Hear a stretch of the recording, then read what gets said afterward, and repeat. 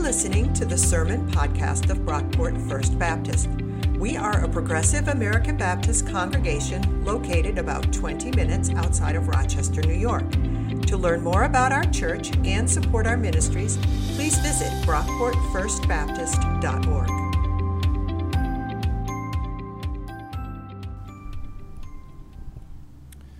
When they had sung the hymn, they went out to the Mount of Olives, and Jesus said to them, "You will all fall away, for it is written, 'I will strike the shepherd, and the sheep will be scattered.' But after I am raised up, I will go before you to Galilee." Peter said to him, "Even though all fall away, I will not." Jesus said to him, "Truly I tell you, this day, this very night, before the cock crows twice, you will deny me 3 times. But he said vehemently, "Even though I must die with you, I will not deny you." And all of them said the same. They went to a place called Gethsemane, and he said to his disciples, "Sit here while I pray." He took with him Peter and James and John and began to be distressed and agitated. And he said to them, "My soul is deeply grieved, even to death. Remain here and keep awake."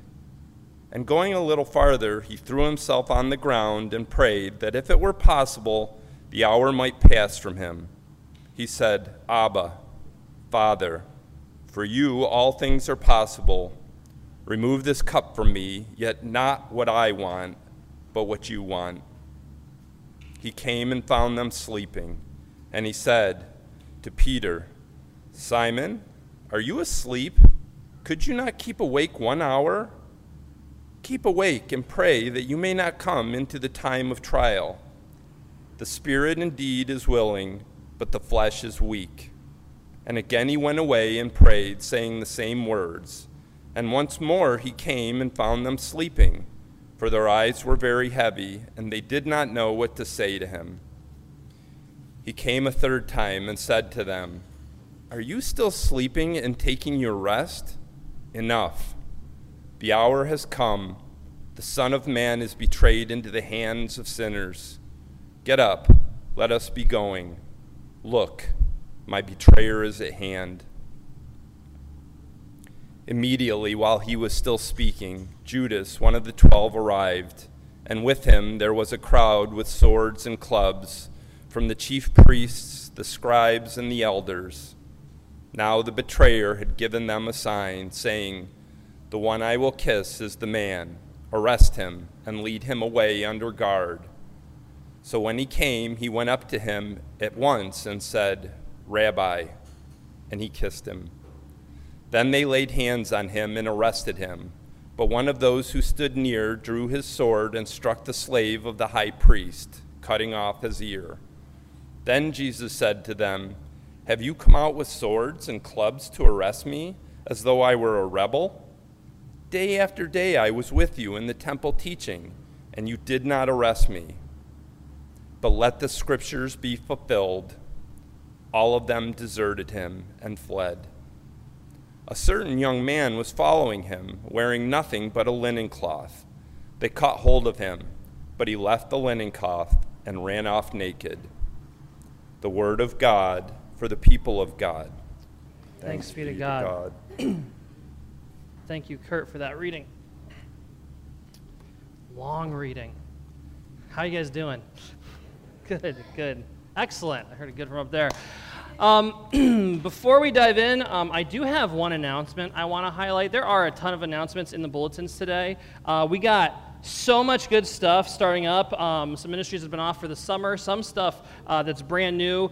There's info about choir, lunch bunch, youth group. A lot of good stuff. One thing I want to make sure I highlighted, though, is Sermon Talkback.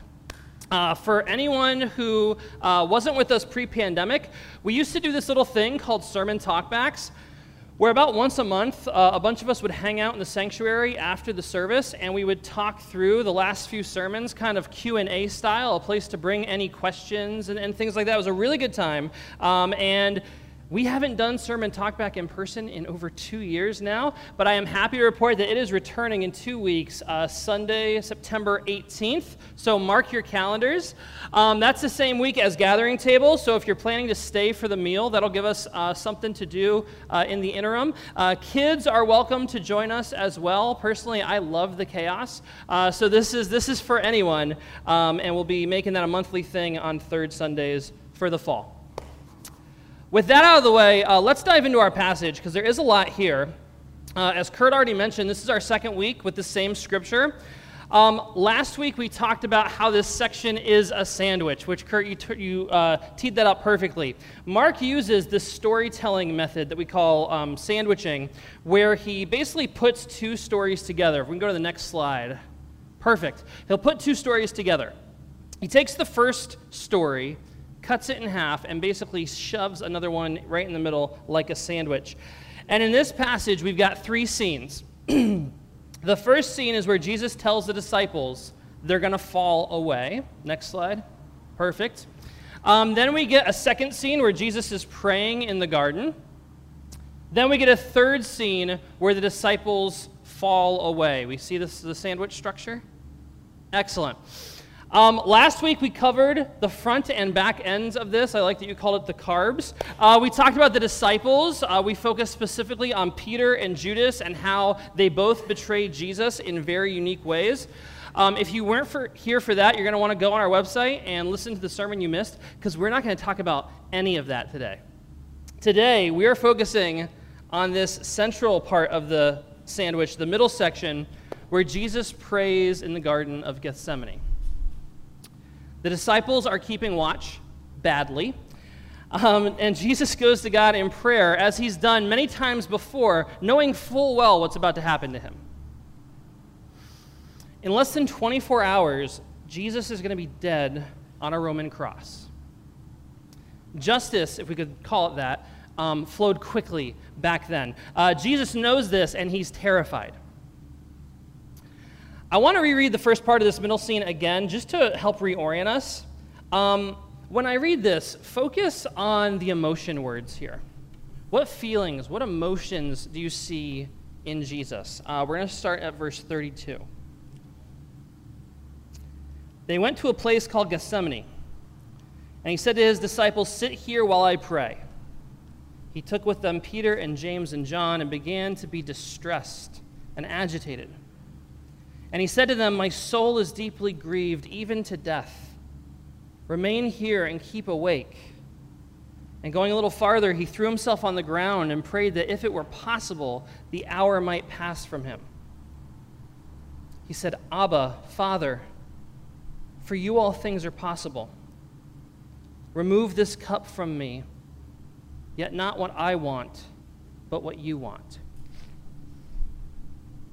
What emotions, this is a question, what emotions, what feeling words do you see from Jesus in this passage? Anybody? Distress. What was he? Agitated, grieved, sorrow, fear. Anything else? Sadness. Desperation, that's a great word for it. Loneliness here, he's very much alone. Yeah. Acceptance. Say a little bit more about that. Yeah. Yeah. Resignation. Resignation, I think you could read it either way. Resignation, acceptance. Yeah.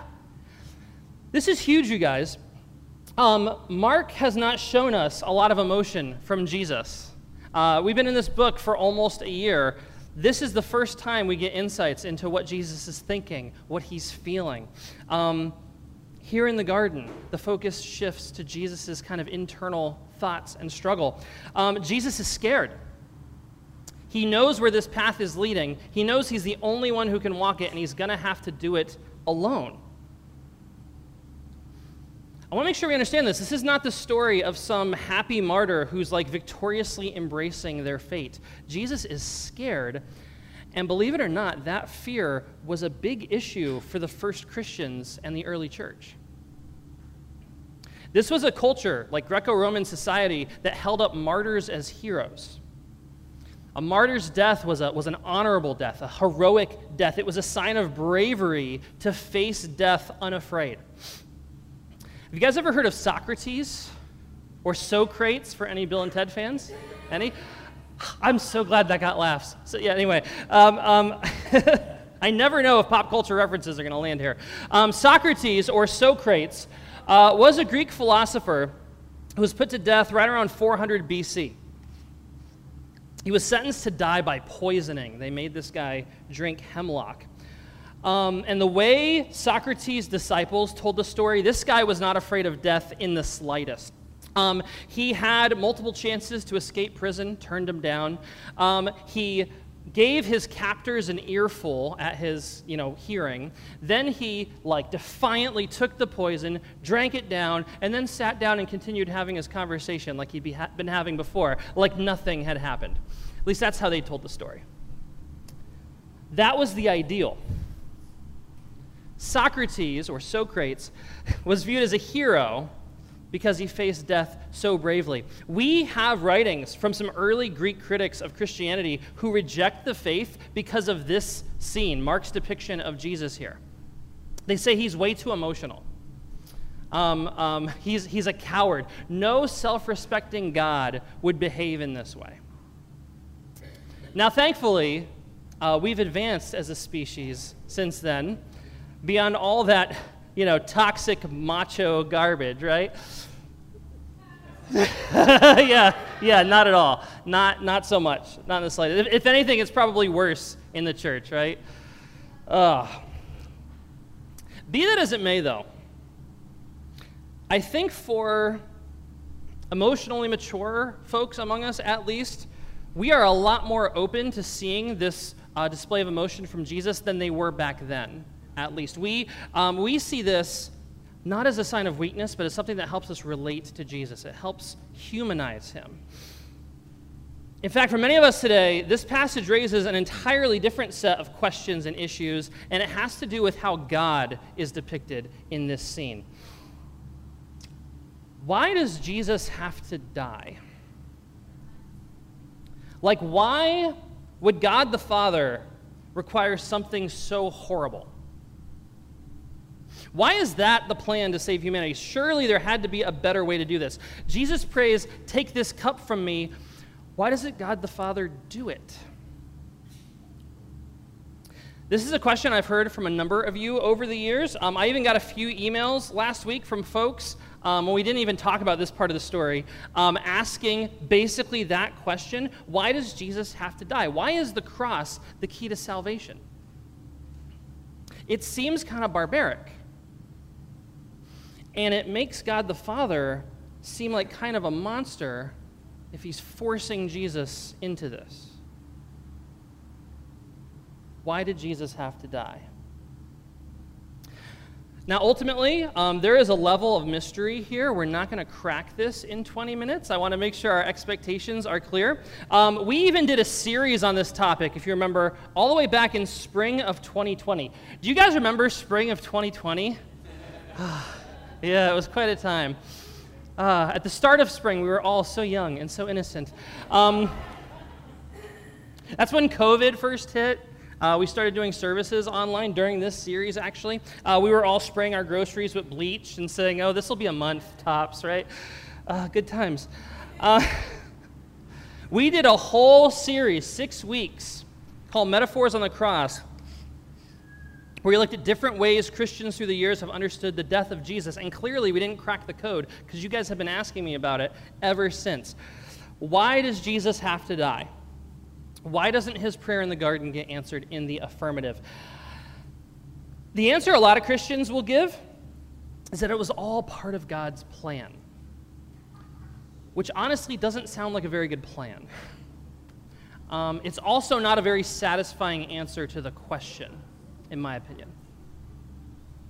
If we're going to understand the death of Jesus, we have to view it in light of his mission and the story so far. I want to say that one more time because that's important.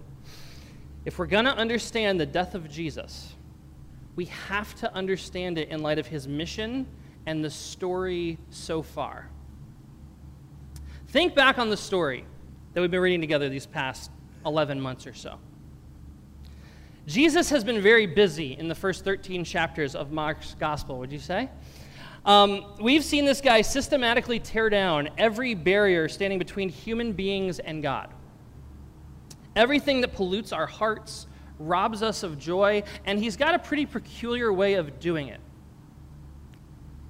Jesus delivers us by entering into our experience. He enters into our pain, our shame, our guilt, our hurt, takes it upon himself, and brings about healing. It's a strange way to do it. The fancy word for this is incarnation, by the way. Not reincarnation, that's a different thing. But incarnation, entering in. Jesus enters into our stuff in order to restore us. All the way back in Mark chapter 1, one of his very first healings, Jesus touches a guy with leprosy and heals him. Now, normally, if you touch someone with leprosy, you get leprosy, right? Like, that's how it generally works. But Jesus touches a leper and heals him. When Jesus touches someone who's unclean, they become clean. Jesus hangs out with outcasts, sinners, people who've been cut off by society, disowned by the religious establishment, disowned by their own families. The powers that be call Jesus a drunk and a sinner for associating with outcasts, but when Jesus hangs out with an outsider, they become an insider. Jesus becomes the focus of society's ire and angst, and the outcast is set free. We've seen Jesus heal the sick, cast out demons, calm storms, even forgive sins, and that's all before he gets to the cross. The last major barrier between human beings and God is death, right? If God is the source of life, then death is that final frontier, that last mountain to be overcome. If Jesus can save us from death, that's the game, right? How do you suppose Jesus is going to conquer death? The guy who touches the unclean and makes them clean? The guy who joins with outcasts and makes them insiders? The guy who enters into our sorrow to bring about liberation? How is he going to conquer death? By dying. Right. That's the way of incarnation. That's the story. That's what Jesus has been doing this whole time. It's obvious if you know the story. But that still doesn't answer the question of why this death? Why the cross? I Googled ugly cross, and that's the picture I found. Why such a brutal and terrible way to go? Why couldn't Jesus have just lived like a nice, quiet life in the mountains somewhere and passed away from natural causes at like the ripe old age of 100 or something? Couldn't he have done that and still risen on the third day, in theory? Why this death? I'll do you one better. What if Jesus had died in any one of the myriad of ways people tended to die back then? There were a lot of ways to die in the first century. They didn't have modern medicine. They didn't have vaccines. Infant mortality was over 60%. What if Jesus had been like thrown from a horse or hit by a camel, slipped in the bathtub? Like, why not literally any other way to go? What's that? He died a sinner's death. Absolutely. This is where, again, I think we need to view Jesus' death in light of the story so far and his mission. Throughout this story, Jesus has been making a claim to ultimate authority, right? Jesus has been challenging like every source of authority. He's put himself in a place greater than all principalities, all systems, greater than any king or magistrate. You don't do that in the Roman Empire and live to tell about it. Jesus has consistently condemned human violence as well. That's been a big theme. He's condemned state violence, teaching his followers to love their enemies, turn the other cheek, put the sword away. How do you think he's going to prove it? How is Jesus, the guy who touches the unclean and makes them clean, how is he going to expose the insanity of state violence and our broken legal system? How's he going to prove once and for all that he is King of Kings and Lord of Lords and not Herod or Pilate or Caesar or any other power? How do you think Jesus is going to do that? By handing himself over to them. By letting Caesar do his absolute worst.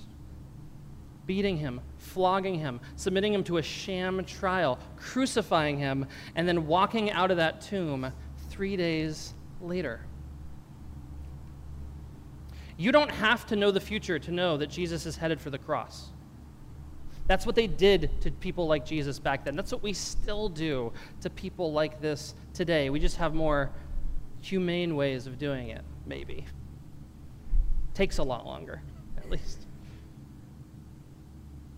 Jesus' fate was sealed the moment he rode into Jerusalem on a donkey, being hailed as king. This guy has offended the religious establishment, the political establishment. He's challenged Herod and the temple. There's only one way that ends. He knows that. Jesus is smart enough to know where this is heading. The disciples don't see it, but they don't pay attention much. He knows his mission is taking him to the cross. He's already talked about it like a dozen times up to now. And it's that reality, his proximity to this violent culmination, that scares him and leads him to pray. Let's put this prayer up here on the slides. Jesus' prayer, verse 36. Abba, Father, for you all things are possible. Remove this cup from me, yet not what I want, but what you want. It's a beautiful prayer. It's simple, it's honest. On a practical level, I think this is a great prayer for those impossible moments in our lives. This would be a good one to have memorized and at the ready for those times that we feel scared and alone. When we're dreading something that we know is coming. Those times when we aren't sure if we're going to be able to do this, when we aren't sure what God is up to or if God's even there in the first place. It's a beautiful prayer. There's 3 parts to this prayer. We've got the first part highlighted. Jesus begins by acknowledging the power of God. Father, for you all things are possible. This is something that I don't think I do enough when I pray. Like when I pray, I don't really think about the power we are tapping into when we pray. Like we are not just politely making requests of the sky, right? Like that's not the idea.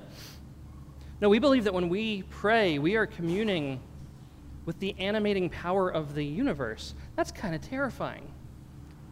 It makes me feel really small. Begin with that. Begin from that place of humility and faith, acknowledging the power of God. From there, the second part of this prayer is very honest. Jesus tells God what he wants. Remove this cup from me. I'm scared, God. I know this is what I've been working toward. It's what we've been building toward. I've been talking about this for 3 years. Now that it's here, I don't know if I'm ready. I don't know if I can do this alone. I thought I had some friends, right? I thought I had a posse. These 12 guys can't even stay awake for an hour. How often do our prayers lack this level of honesty, right? This level of being raw and real. I find myself like mumbling the words, right? Like, God, if it's okay, if it be your will, I don't want to ask too much, right? That's not what Jesus' prayer looks like. That's not what prayer looks like in the Bible. Be honest with God. Tell God where your heart is, where you're coming from, what you want. Be real about your doubts and your fears. That's how Jesus prays. That's how the Psalms pray when the psalmist is like, how long, O Lord, will you forget me forever? Be real with God. You're not going to offend the creator of the universe. God can take it. The last part of this prayer is key. Not my will, but your will. Or what we pray every week, your will be done on earth as it is in heaven. As much as we need to be honest with God and real with God, as much as we need to tell God what we want, that's not the ultimate final purpose of prayer. The ultimate end of prayer is to align our hearts with God's, to align our will with God's will.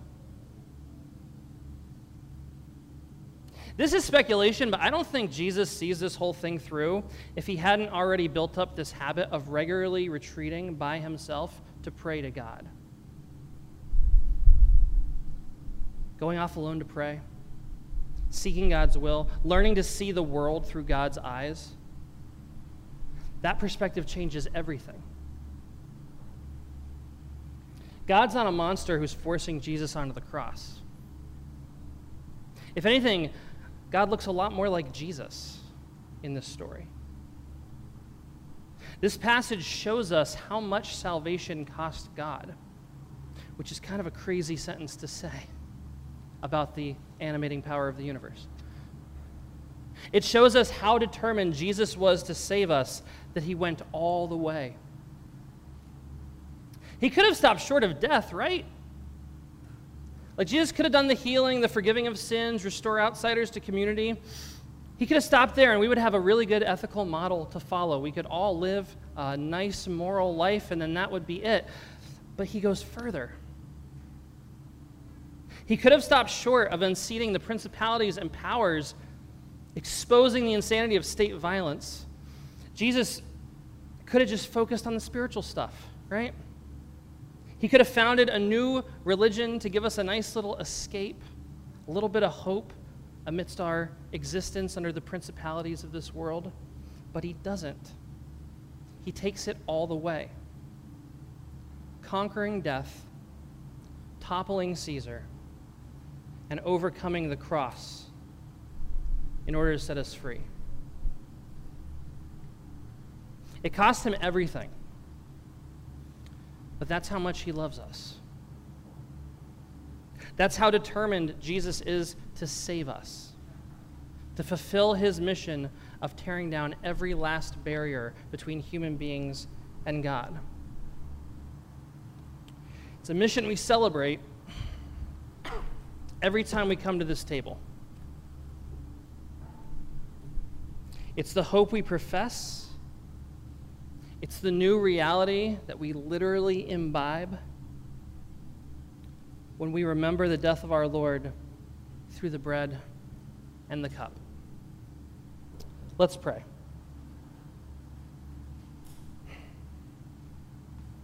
God, we thank you for going all the way to save us. Thank you for your love and your determination to tear down every last barrier separating us from you. Thank you for collaborating with your Son to save us from death, from sin, from Caesar, to set us free. God, help us to live into that freedom as we remember the death of your Son. Amen. Thanks for listening. If you enjoyed what you heard, please be sure to rate, review, and subscribe to this podcast on iTunes. You can connect with us on Facebook at Brockport First Baptist, on Twitter at BrockportFB, and on our website, brockportfirstbaptist.org. Our theme music was composed by Scott Holmes. This has been a production of Brockport First Baptist.